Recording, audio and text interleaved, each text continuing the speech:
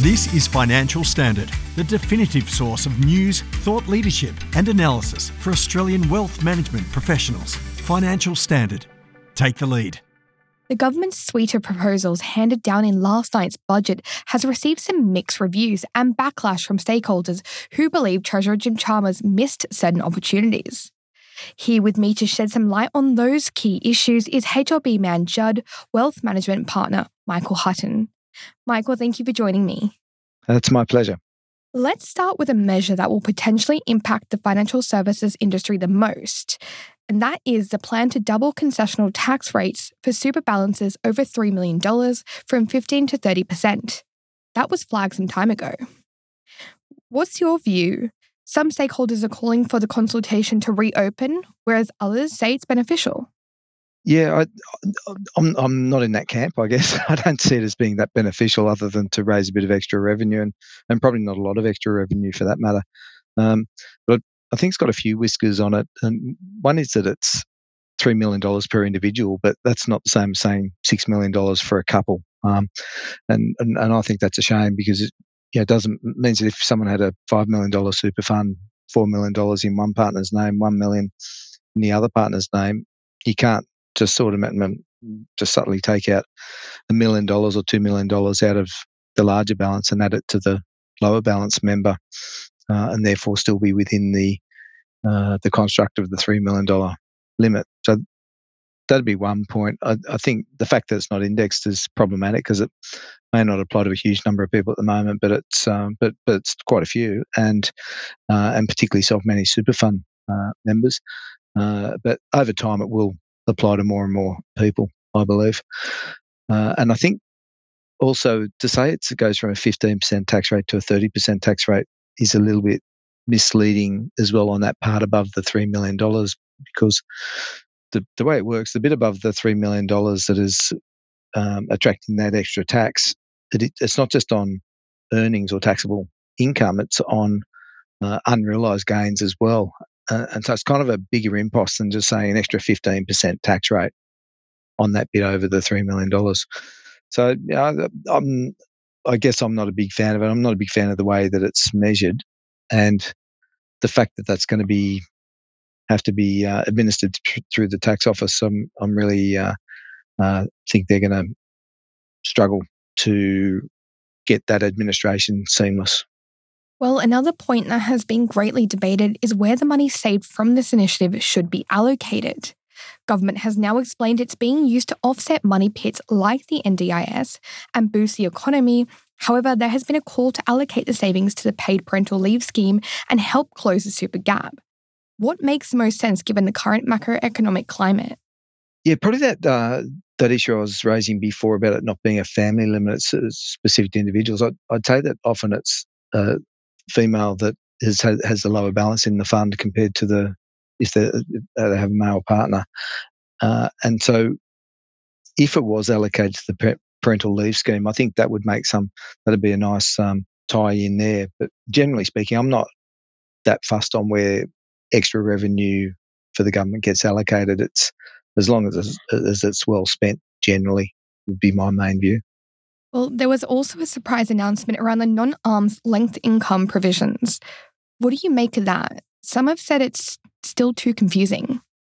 It's certainly still confusing, but at least they're saying now that it's you're paying the extra tax on 2 times the amount of extra income or the amount of expenses that are not incurred, arm's length expenses that are not incurred. So it's 2 times instead of 5 times.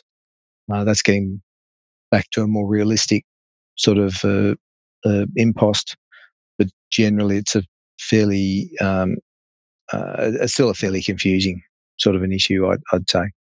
On that note, what are the biggest things for financial advisors to be aware of in this budget for their clients, and what's in it for the advisors themselves? For the advisors themselves, I'd say there's a truckload of advice opportunities, advice needs out there. So if we were looking for extra work to do, then that's going to be coming down the train track at us. But in terms of client situations, I think that $3 million limit is a big one on the super.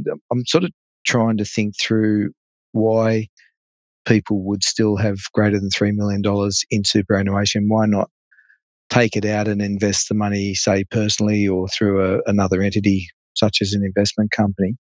Now, one reason might be because they can't take it out because they haven't met a condition of release, or it might incur tax to take it out or whatever, or the assets might be illiquid in their fund, and so it's too difficult to get the money out of the fund.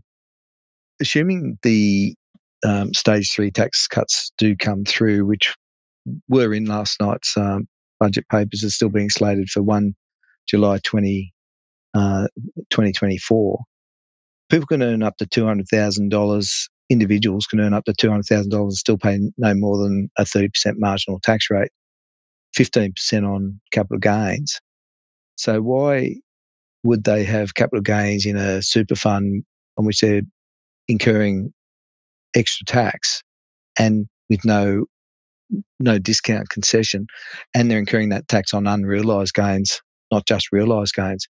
Whereas as an individual, you're only incurring that capital gains tax on realised gains. So I think there's going to be a lot of restructuring required for people with greater than $3 million in super, and that might be to set up personal investment portfolios, joint portfolios with a spouse, or maybe even an entity such as a family trust or an investment company. So that's going to take a lot of thought over the next 12 months, I'd say. And that, I guess, will impact advisors' clients. Absolutely, it will. And I'd also say there's a big focus on super funds, self-managed super funds, particularly because it's the public offer funds don't tend to have many balances of greater than $3 million. But there's a lot of focus then on being property investments within self-managed funds. But it also applies to BHP shares and managed funds and so forth, because they have unrealised gains as well. It's just that they're more liquid when it comes to being able to find the cash to pay the tax.